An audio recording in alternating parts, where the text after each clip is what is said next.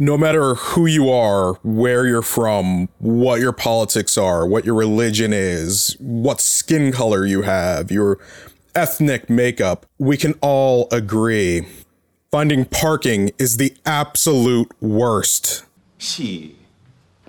We almost got into it with a ran over a parking space.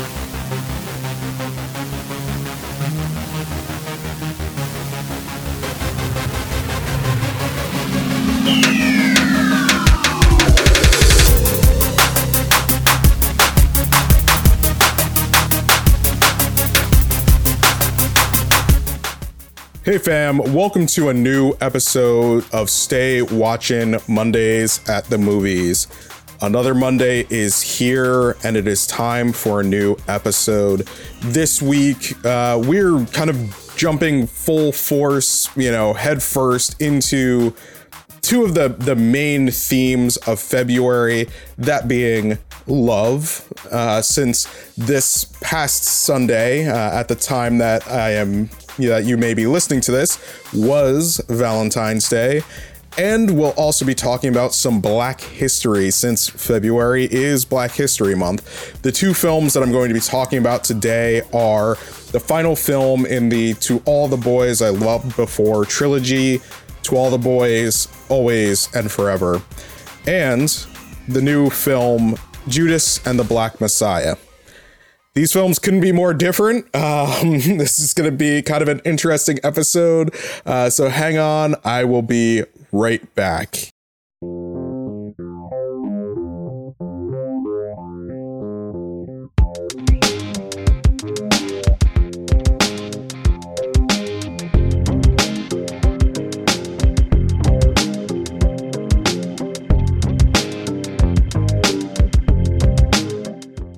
So this week, I'm going to start it out on a little bit of the lighter front, and I'm going to dive into To All the Boys, Always and Forever. This is the last film in kind of this three-film To All the Boys I've Loved Before series, which follows this high school girl named Lara Jean Cubby, who really is trying to find her place and find love.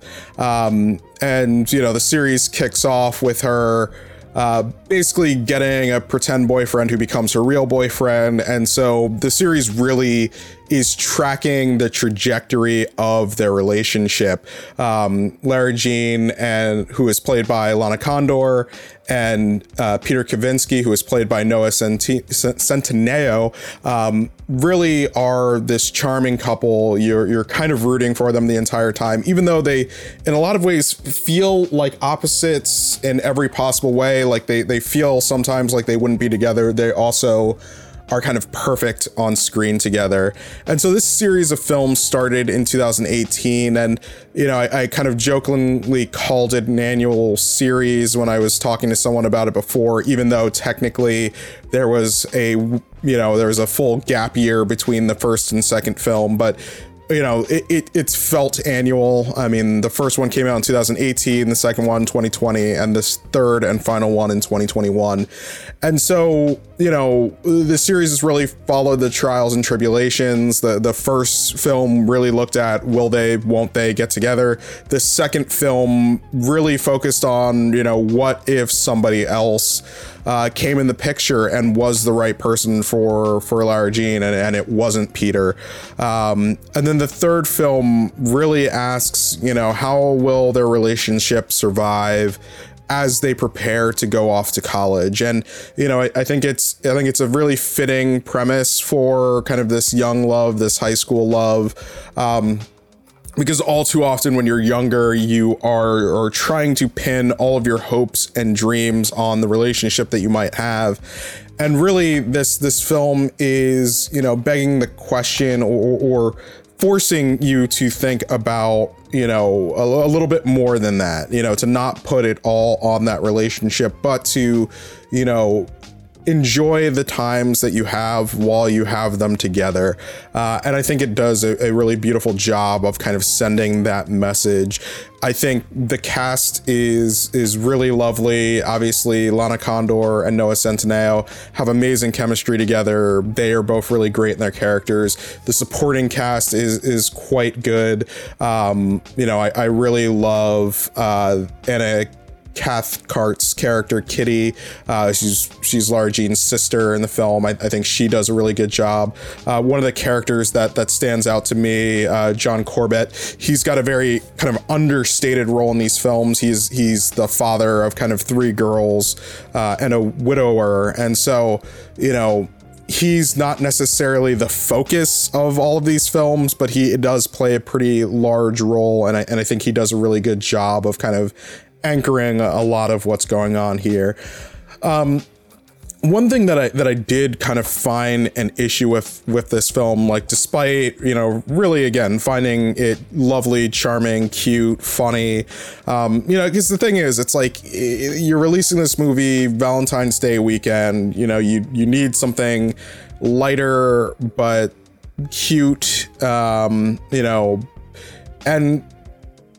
in some ways, I felt like the film struggled a bit to really get the right pace. Like, I found myself wondering if the film could have been a tighter 90 as opposed to being almost 2 hours. The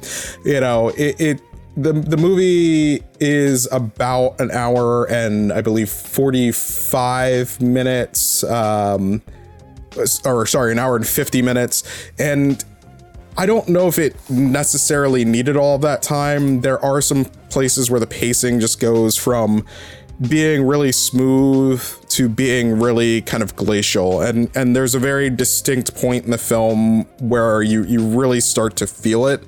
And it's an understandable moment because it's really where what I would say the core conflict of the film is kind of introduced. And or not necessarily introduced, but starts to play out. And, I understand why it went the way that it did, but it just felt like it caused the entire thing to just kind of slow to a crawl. But I mean, honestly, that would probably be my only real complaint about it. For these films, director Michael I'm so bad with names today, but Michael Fimognari. I'm not 100% sure how it's pronounced, but he does a really good job with this film. So he serves as both the director and the cinematographer for this movie. One thing that's important to know about him, so outside of being the director and cinematographer for these movies, he also is the cinematographer for stuff like Dr. Sleep, The Haunting of Hill House. It's kind of funny when I think about that, where it's like this person who has a very strong sense of the visual is directing these films, because the thing that I am weirdly impressed by with these films, so yes, obviously cute, love, great. They are really kind of beautiful looking, and I feel like it's unfair to suggest that Netflix movies aren't necessarily going to be beautiful looking, but I think he does a really good job of really capturing the material that he is shooting and presenting it in this way that is quite striking. Obviously, the set designers, the production designers do a really good job of helping him out there and kind of making it all work. I think they do a lovely job. The costuming, the fashion is all great.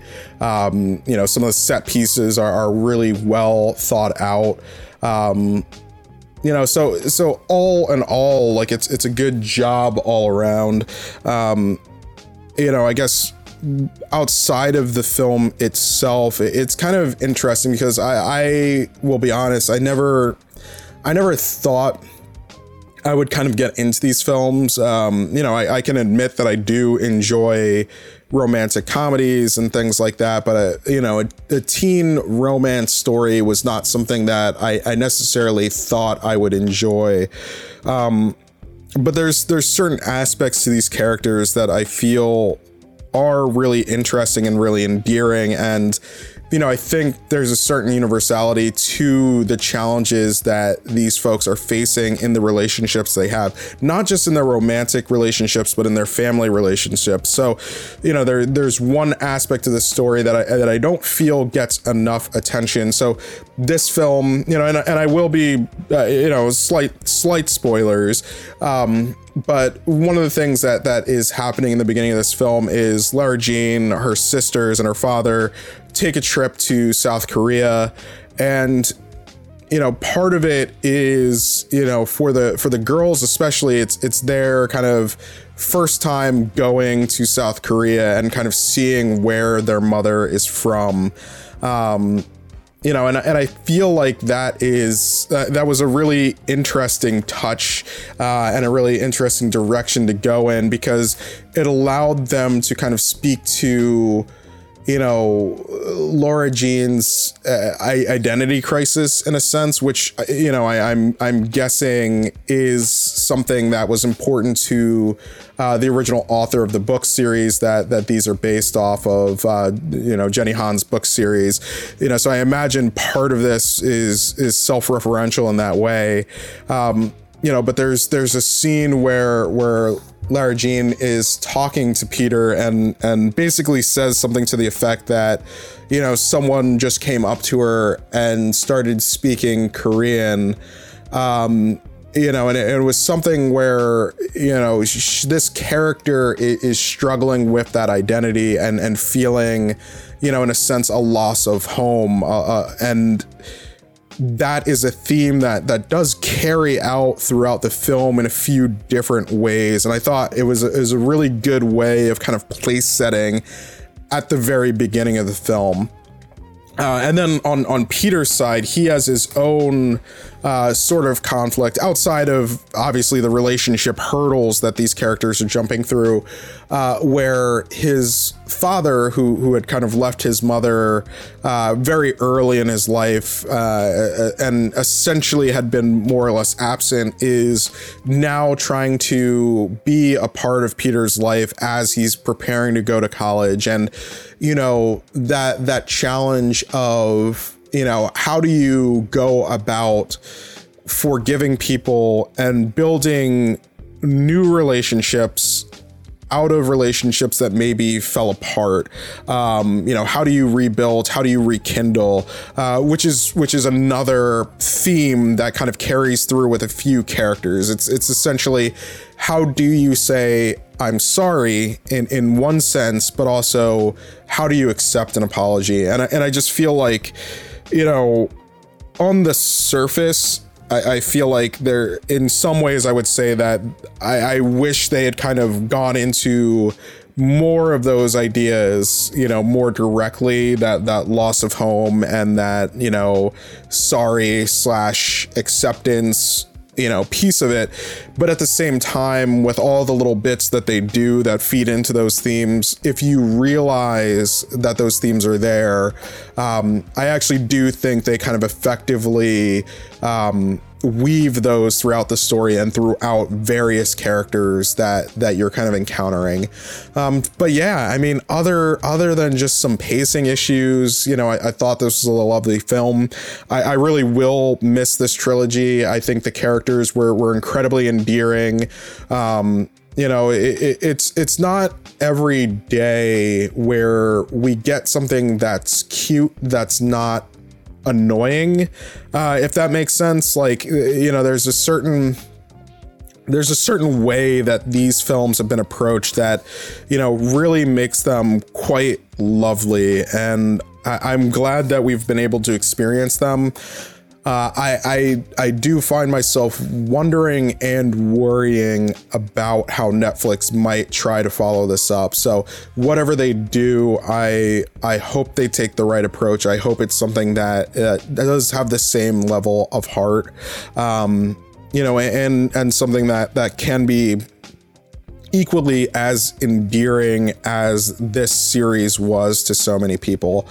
And quite frankly, like, you know, I would be remiss if I didn't mention the fact that, you know, we do have like a very, you know, cosmopolitan, very diverse cast in this film. So, you know, obviously the three sisters, the Covey sisters are you know, are supposed to be, you know, biracial, you know, South Korean American, you know, children, you know, but you have so many different, you know, people of so many different backgrounds with different types of families, different sexual orientations, all of that, who are kind of represented here. So, you know, again, not to say that everything has to be that way, but I would hope if, you know, someone is trying to create the next series like this, that they can kind of use this blueprint in a way that makes sense and that works, because, you know, I'm going to be real. I would love to be able to each year really take in a nice, lovely story about love. Doesn't have to be a teen romance, you know. Hey, something with older people would be great. Something with people in their 30s who are still single and trying to find love would be very, very helpful for getting me through the painful singleness that is my current life. But yeah, I mean, I found, you know, again, it's not going to be a perfect movie. Not everybody's going to love it, but I really found To All the Boys, Always and Forever quite enjoyable. And I hope if you've watched it, you also found it enjoyable. The next movie I'm going to talk about is a very stark departure from that cute, kind love arena. Judas and the Black Messiah is a heavy film. It is quite powerful.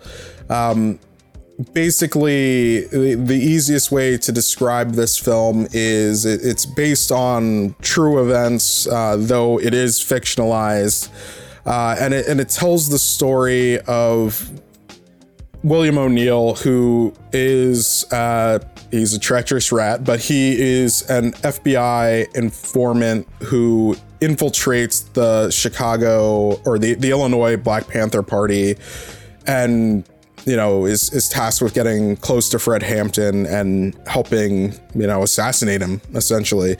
You know, it's a very difficult film to watch because, you know, the thing that I would say first is really important to think about when looking at this film is, one, it's called Judas and the Black Messiah.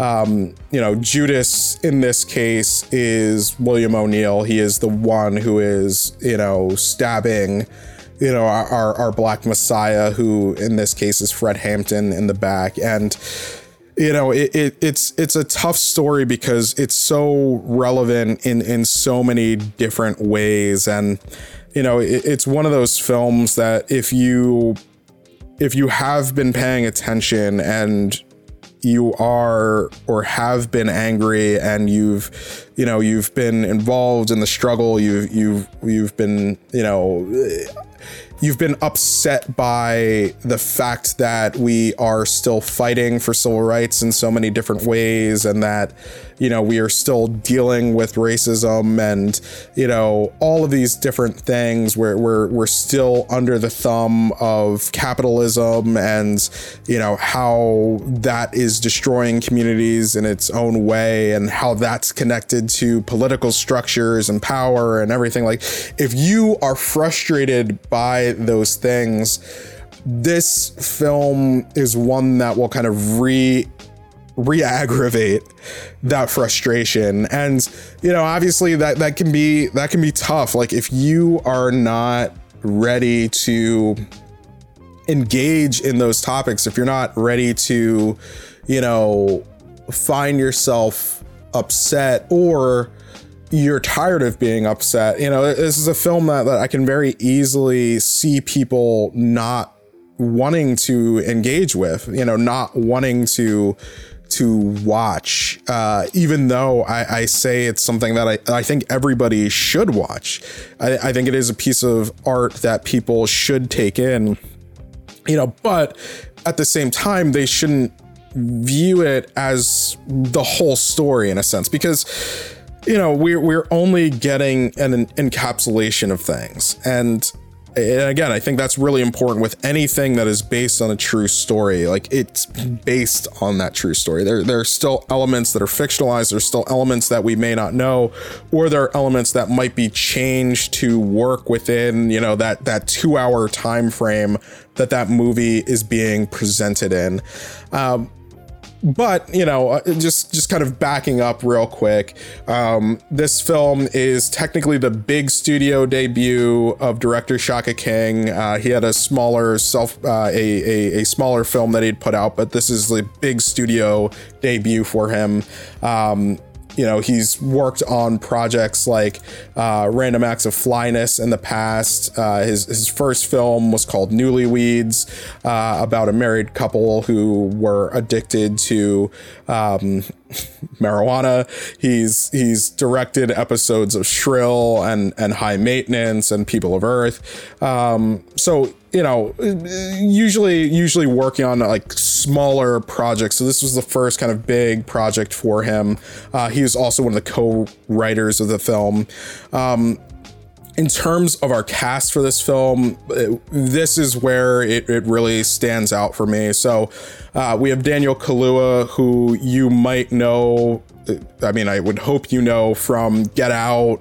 He was also in, you know, he was in Black Mirror. He was in Black Panther. He was in Widows, where he has a very understated but tremendous performance in Widows, which I'll come back to Widows in a little bit. He plays Fred Hampton, who's the chairman of the Illinois Black Panther Party. And he is tremendous in this role. Like, you know, I hate using words like swagger, but he really does bring this swagger and intensity into this role. And it really works so well. You know, I know some people are going to have problems with the accent he uses, or they might find him hard to understand. You know, and he's not doing an impersonation of Fred Hampton. You know, Fred Hampton speaks a little bit differently, but I think that Daniel Kaluuya does a really good job of kind of capturing him in some of his cadence and the way that he kind of delivers messages, and the way that he would kind of work himself up into kind of his rants, for lack of a better way of putting it. You know, or his speeches. You know, he would really kind of build up to these, you know, these ferocious kind of outbursts. And again, that's probably the wrong language to use, but like, you know, I think Daniel Kaluuya does a really good job of capturing this kind of real life individual, even if he's, you know, not 100% accurate to the way that the man talked or the way that the man looked, which is something, again, I will come back to that in a little bit. Lakeith Stanfield plays Bill or Wild Bill William O'Neill, who he's a rat, and Lakeith Stanfield does a very good job of playing this rat. He's a character who, to some degree, you know, you may not necessarily, you may be of two minds with this character. You may have sympathy for them, you may not have sympathy for them, and either way you end up landing on that. I feel that might be in part due to the way that Lakeith Stanfield brings this person to life. You know, beyond the fact that, you know, from a casting perspective, Lakeith Stanfield does look very much like this man did in real life. At least the older version of him. Again, that's something that I will come back to later. I think he does a really good job of bringing his kind of freneticism, his kind of awkwardness, his volatility to this role in a way that makes him feel perfect, you know, that makes him feel dangerous, because, you know, I think that's kind of what's important about this film. So, you know, again, you know, to a degree, part of the reason why there may be some sympathy for this character of Bill O'Neill is because you know, he is in a sense being cornered by the FBI to do this mission for them. You know, and he is being promised, you know, essentially he's being promised reward for betraying his people. But, you know, part of it is he is this kind of apolitical actor in these things. So, you know, he doesn't necessarily, you know, believe in a cause. And because of that, he serves himself, and he is really only out there for his own gain. You know, really from a capitalist sense. You know, we are introduced to this man, and he is trying to steal cars. And that's, again, like, you know, that's something that we see right at the beginning of the movie. That's how we're introduced to this character. He is pretending to be someone he's not, and he is attempting to steal cars, and that's how the FBI catches him, and that's how they turn him. You know, we're gonna get this stuff off your record if you just report back to us on this. We're gonna give you some money. We're gonna set you up right. All you have to do is get us this information.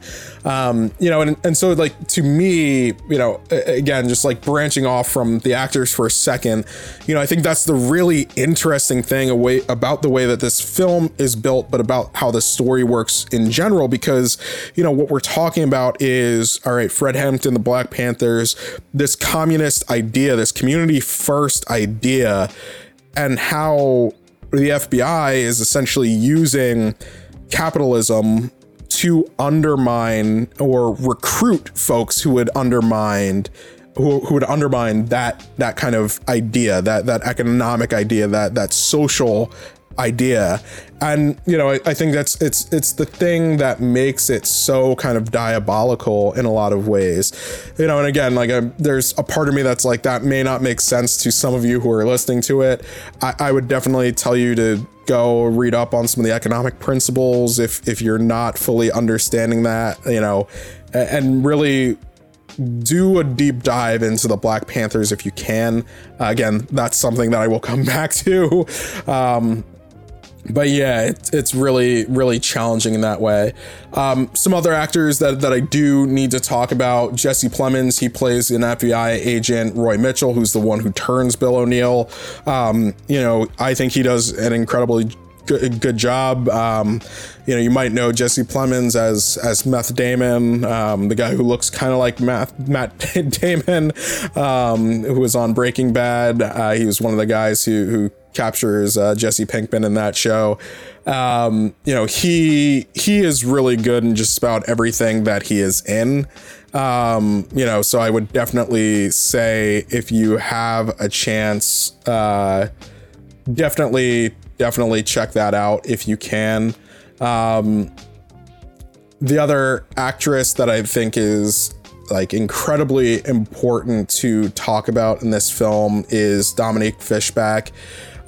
She plays Deborah Johnson, who would later be known as Akua Njeri, who was Fred Hampton's partner and gave birth to his son, Fred Hampton Jr. Dominique is a fantastic actress. You might have seen her in Netflix's Project Power recently. She was also in The Deuce. She's been in The Hate You Give. She was also in, you know, several episodes of Random Acts of Flyness. She is just an incredible actress. And, you know, part of it for me is just her naturalism. She just comes across so real. So, you know, the way that I would describe it, and this isn't a slight against, you know, Daniel or Lakeith or Jesse, but those guys feel like they're acting. Like, you can tell they are acting. Dominique feels like a real person in the roles that she takes and the roles that she portrays. Like, I never feel like I am watching somebody who is performing I feel like I am watching an actual person having these actual reactions to things. And, you know, it is one of the most understated and most beautiful performances in this film. And I think that is really, really important. There are a lot of other great subtle performances from some of the other actors and actresses. One thing that I do want to kind of touch on real quick is just, you know, Martin Sheen is in this film as J. Edgar Hoover, and, you know, he does quite a good job of, you know, really drawing out how insecure, racist, xenophobic, and vile J. Edgar Hoover was.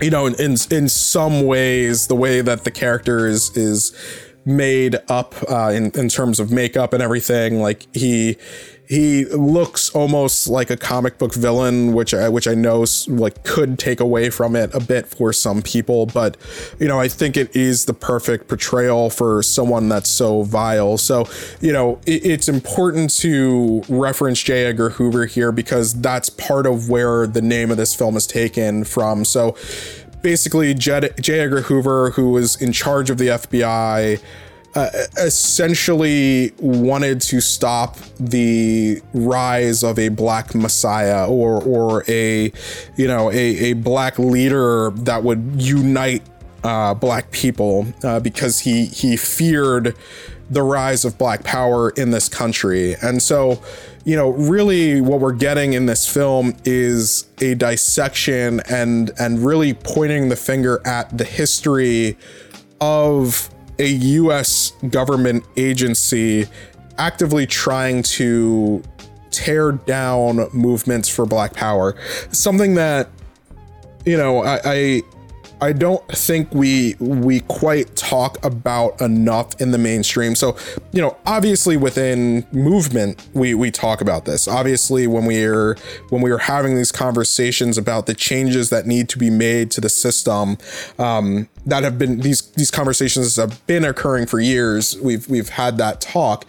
But I don't think people truly understand and are aware of, you know, how insidious this really was, you know, because, you know, these assassination attempts, you know, these murders of black leaders, this stuff wasn't accidental. This was sanctioned by the US government. This is why this film is kind of maddening in a lot of ways, because, you know, it forces you to really think about these issues. It forces you to, you know, confront the fact that, you know, all right, you know, why hasn't another, you know, MLK risen? You know, is that because of actions from people like this J. Edgar Hoover and other, you know, government officials who have actively sought to destroy black leadership before it really rises? And so I think that is, you know, that's really a core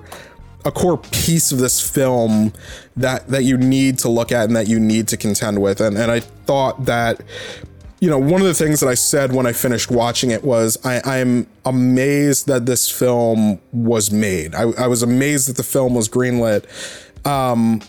You know, because, you know, obviously they have a great cast. It was written fantastically. They, you know, you're producing this film in a big studio with big name actors, and, you know, your director, this is really his first big studio directorial debut. It's a film about the Black Panther Party, to a degree, and it's a film pointing the finger at how the US government was complicit in destroying movements for the people. You know, it's just wild to me in a lot of ways that this film could get made in the context of kind of where we're at as a nation. So, you know, this film was originally supposed to come out, I believe, August 2020. And so, you know, that's the summer that we are reacting to Breonna Taylor and George Floyd and Ahmaud Arbery and all of these different things that we're reacting to that summer. And I was telling my mom and my family this earlier when I was talking about it, like, I don't know if we could have really handled this film coming out then. What's even more striking to me is watching this film, essentially a month and a few days after the Capitol insurrection, and seeing the way that those people that took part in this action against the US government and a peaceful transition of power, how they were treated with kid gloves, where these people, sure, some of the rhetoric is not perfect in the Black Panthers. I think Fred Hampton Jr. put it really well in talking about the making of this film and kind of exploring the fact that, hey, you can't talk about the Black Panthers without talking about the good, the bad, and the ugly. And there is some ugly in there, that is a reality. But there's ugly in some of these other movements, and the reaction isn't always proportional, and it's definitely not equal. And so, that's something that was really kind of jarring about watching this film and thinking about the way that we are kind of constantly handled, threatened, or kind of broken down out of fear, and how other groups who might take similar types of actions don't necessarily have those same kind of blocks put on them. So, other than that, obviously you can tell that this is a movie that had me thinking and had me in my thoughts. I have a lot to say about it. But some of the other things that I do want to talk about real quick, the cinematography of this film is quite good.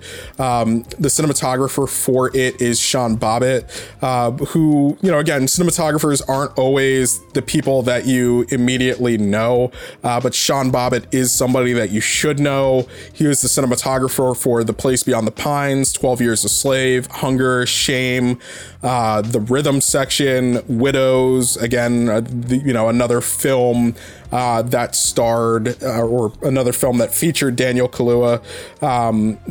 He was the cinematographer for Spike Lee's Oldboy. Really, really great cinematographer that was brought on to kind of help frame this film. And, some of the camera motion is just fantastic. There's this opening oneer that is just exquisite in this film. The angles that certain things are shot from are literally brilliant. Despite how difficult this film can watch from a story and material and emotional perspective, the beauty in the way that it is filmed and shown is immense. The music team for the film did a great job. Craig Harris, Mark Isham did a really great job. The art direction by Jeremy Woolsey, set decoration by Rebecca Brown, costume design by Charlize Antoinette Jones, all fantastic. Makeup team did great. Everything looked so good. And, again, knowing that Akua Njeri and Fred Hampton Jr. were a part of the process of, essentially giving the thumbs up and the thumbs down for a lot of this film. Obviously, there's stuff that I imagine they wanted changed, but they probably couldn't. But the fact that they were there to help with so many aspects of the film, Akua from the standpoint of the way that the Black Panthers were run, the way people spoke to each other, the way that they would have acted, who would have smoked a cigarette, who wouldn't have. All of that, it was just so masterfully done. The few places where, I might draw critique. So obviously, first and foremost, this is a story that focuses on William O'Neill. This is not a Fred Hampton biopic, which I know might rub some people the wrong way. Why are we essentially, why are we following this traitor? But I think for the purposes of the story that they were trying to tell, I think it works well, but I can understand it being a frustration that people might feel, especially since there is so little education on the Black Panthers and Fred Hampton and what these people actually stood for and what they were trying to do.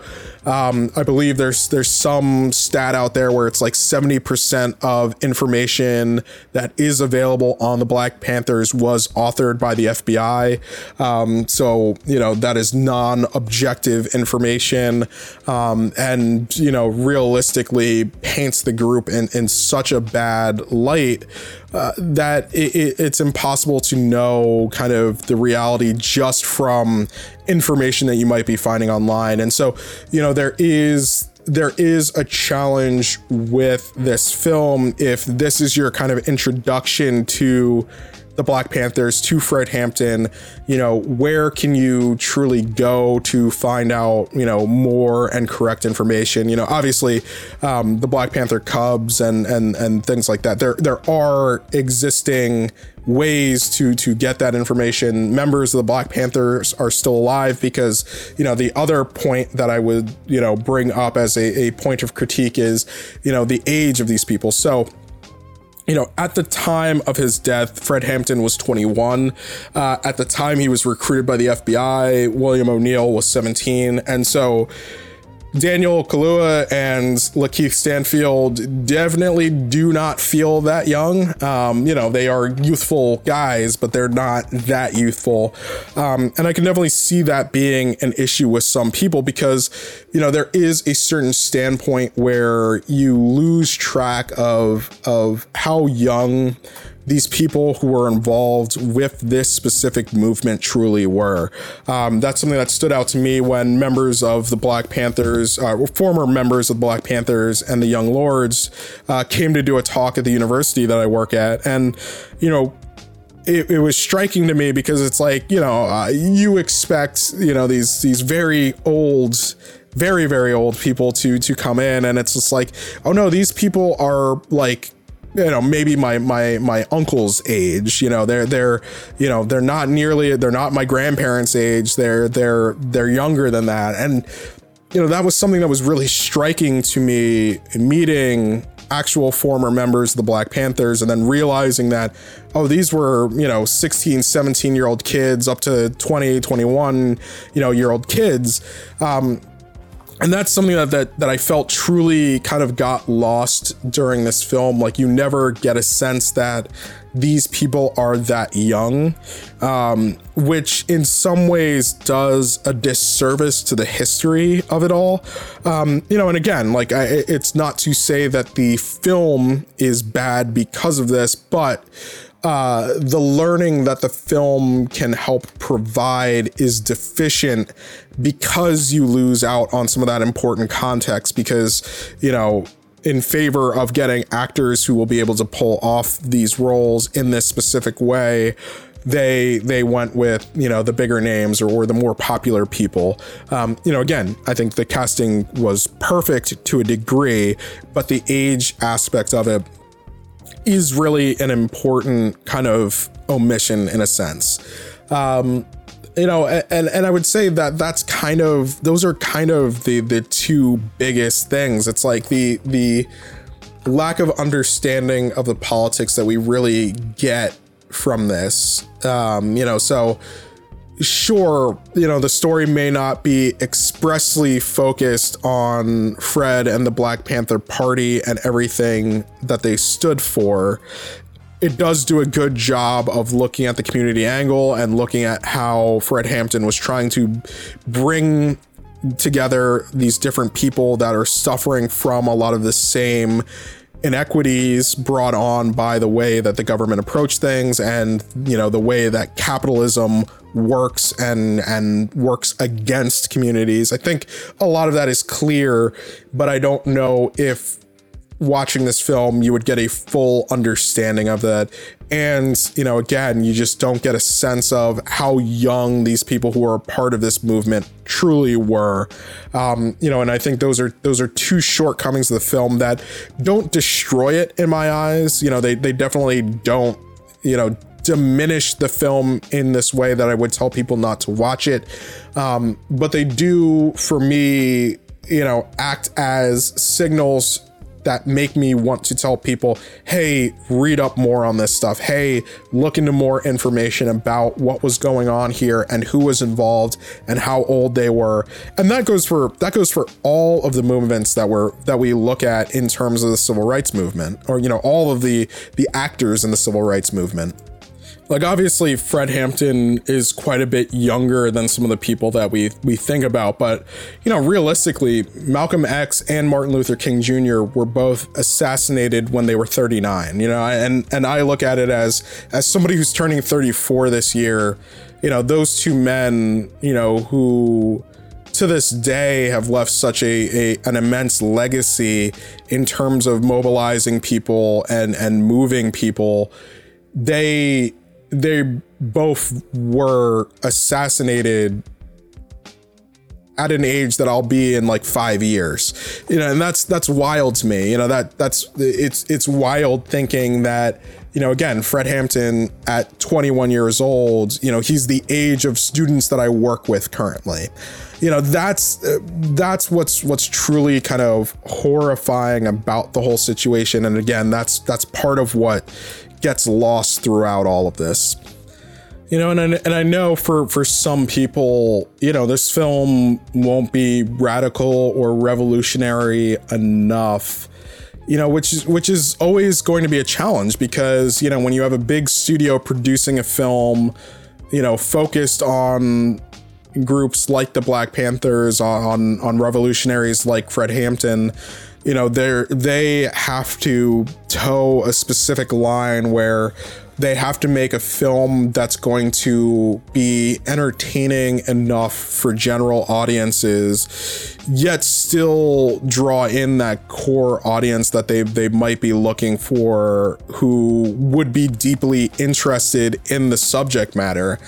And so what happens is you do end up kind of sanding off some of the sharpest edges of this all. And, you know, again, that might be a shortcoming, that might be something that is, you know, worth talking about when it comes to truly dissecting this film and looking at it. And, you know, I won't allow myself to say that it is not a worthwhile film because of that.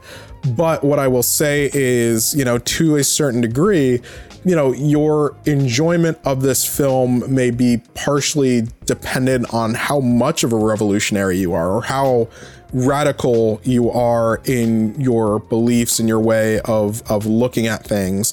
You know, because again, you know, we're talking about, you know, capitalism and communism. We're talking about white supremacy. We're talking about Black self-realization, all of these different topics. And, you know, your stance on any one of those things, if you feel that this movie does not take a strong enough approach to one of those things, it may completely turn you off. And I think that is, you know, again, that's ultimately always going to be a challenge when these films are made by bigger studios.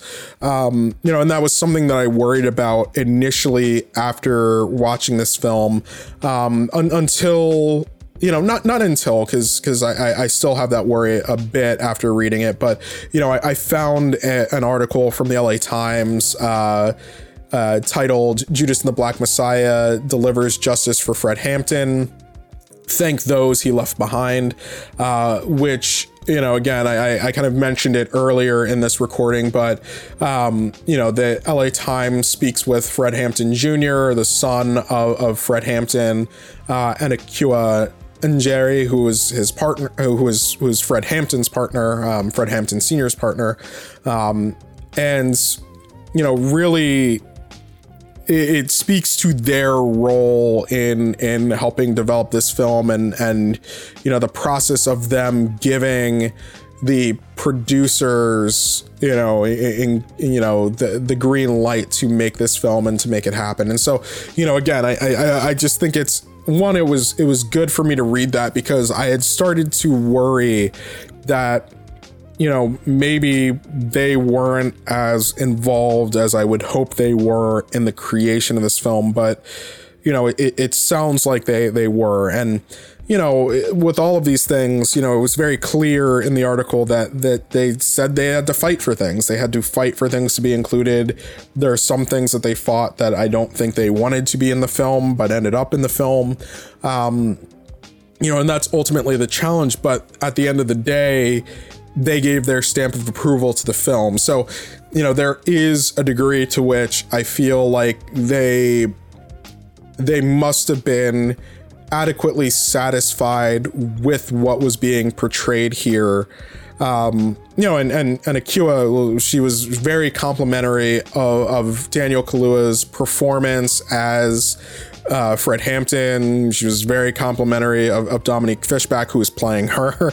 You know, and so, and she was even complimentary of Lakeith Stanfield. You know, there was a great quote where she was talking about the fact that she thought he had done such a tremendous job in the role, but she could not hug him. And I thought that was really powerful, because it's like, when you are bringing this person who portrayed people who are still alive today to life, and you do such a good job that they respect your talent, but because of the character you are playing, they can't embrace you. That says something really powerful to me. And, you know, I think I would definitely say that this article is worth hunting down.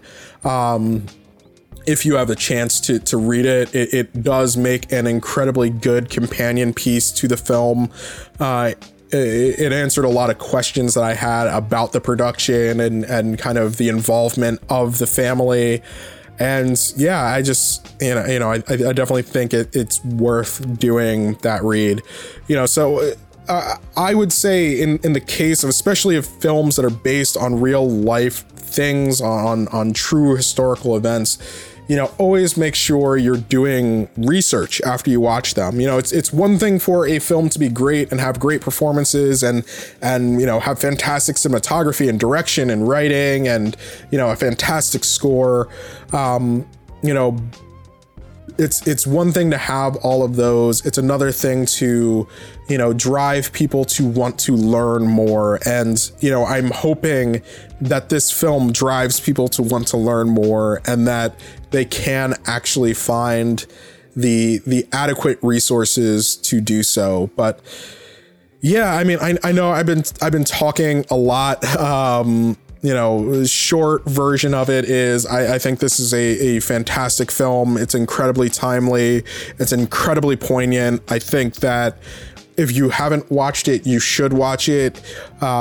If you don't like this film, you should verbalize what it is that you don't like about it. And, you know, I think it leaves room for very real, very nuanced conversations about how we interact with media that is based on kind of these, you know, these very tense issues, these, you know, these challenging topics that, you know, are really not difficult, but nearly impossible to adequately speak to in film.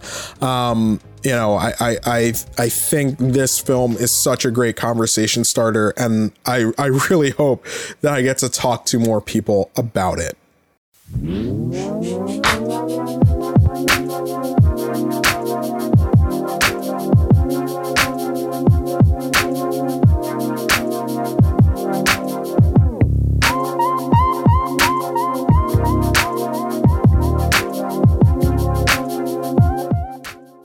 So those were my thoughts on To All the Boys, Always and Forever, and Judas and the Black Messiah. Obviously, I had a lot of thoughts on Judas and the Black Messiah, a lot more than To All the Boys. I hope you were able to pick something interesting out of what I had to say about both films.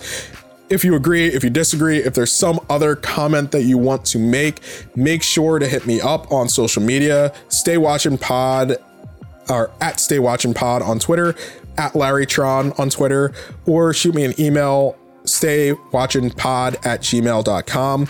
I really want to hear what other people have to say about these films. It's no fun if I'm just talking to myself. I want to have a conversation after I do these podcast episodes. So definitely send me your thoughts. Agree, disagree.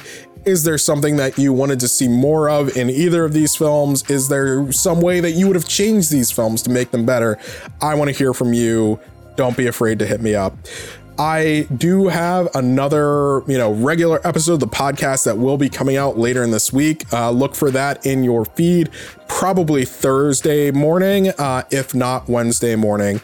That episode, I will be talking about one of my favorite topics right now, which is the idea of just shutting up and enjoying the ride. And, if you are watching stuff like WandaVision right now, you might have an understanding of where I'm coming from, but look for that episode this week. In the meantime, if you haven't already, subscribe to the podcast, drop a rating and review.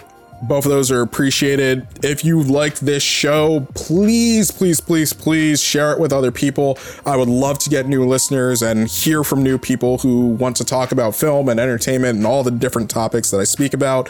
But yeah, in the meantime, until you hear from me again, stay watching, fam. Peace.